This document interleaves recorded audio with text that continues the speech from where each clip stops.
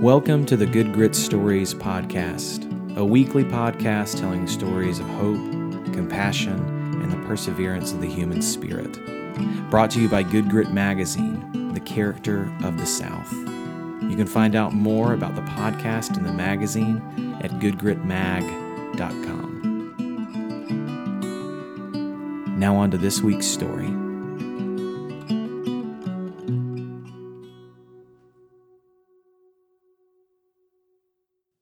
Deserted. Neighborhoods Without Schools. Words by Ben Shaka. Read by Matt Godfrey.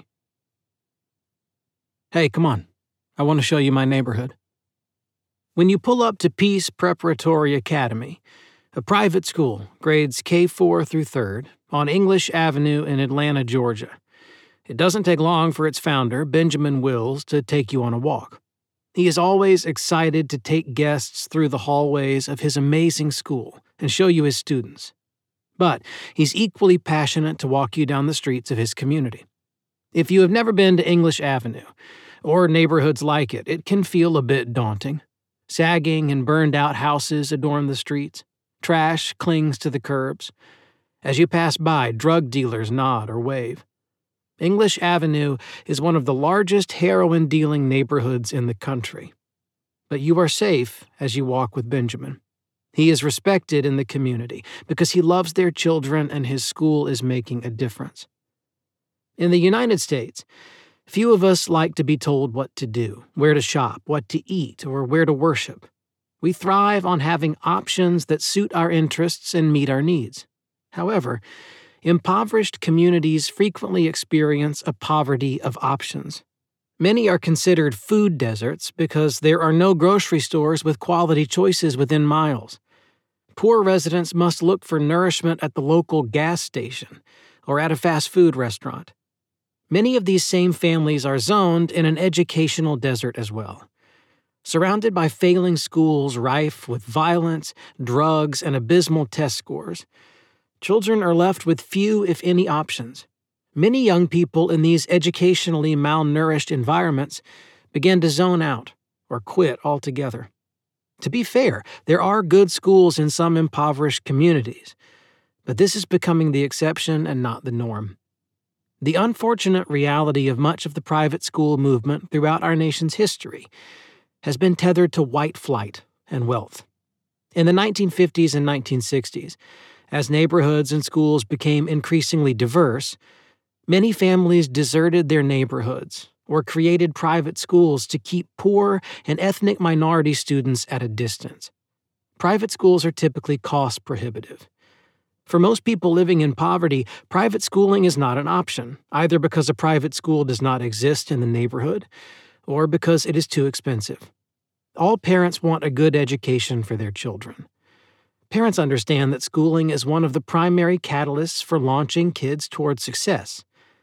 But the sad fact remains that hundreds of thousands of young people in this country, due to financial poverty, are living with few or no educational options.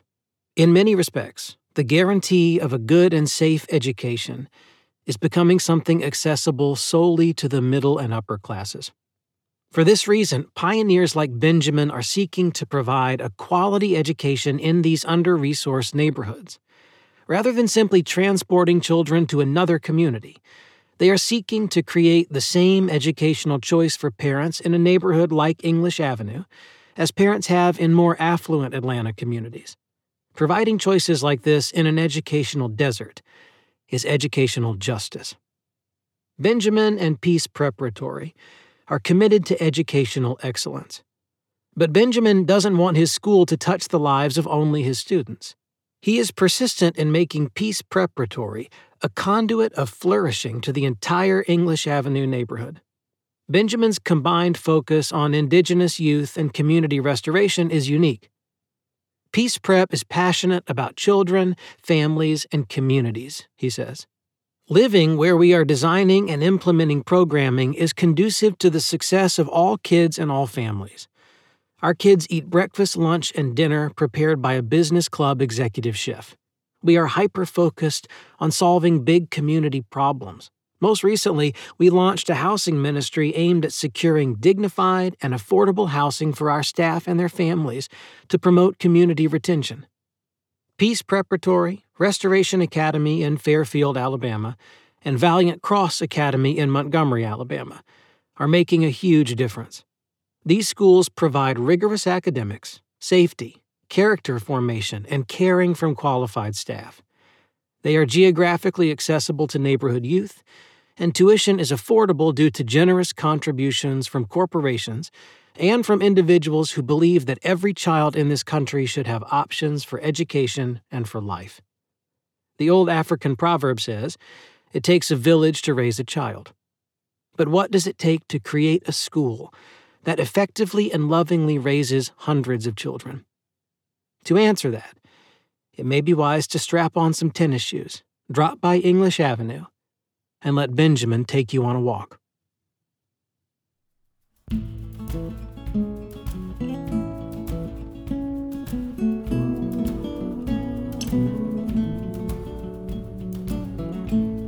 Today's story was read by Matt Godfrey with original music by Kyle Carpenter and Wilder Adkins.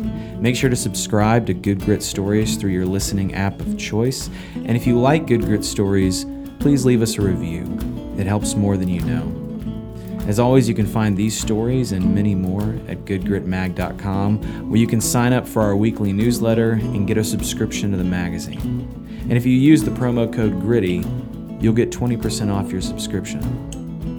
Thanks so much for listening, and we'll see you all next week for another installment of Good Grit Stories.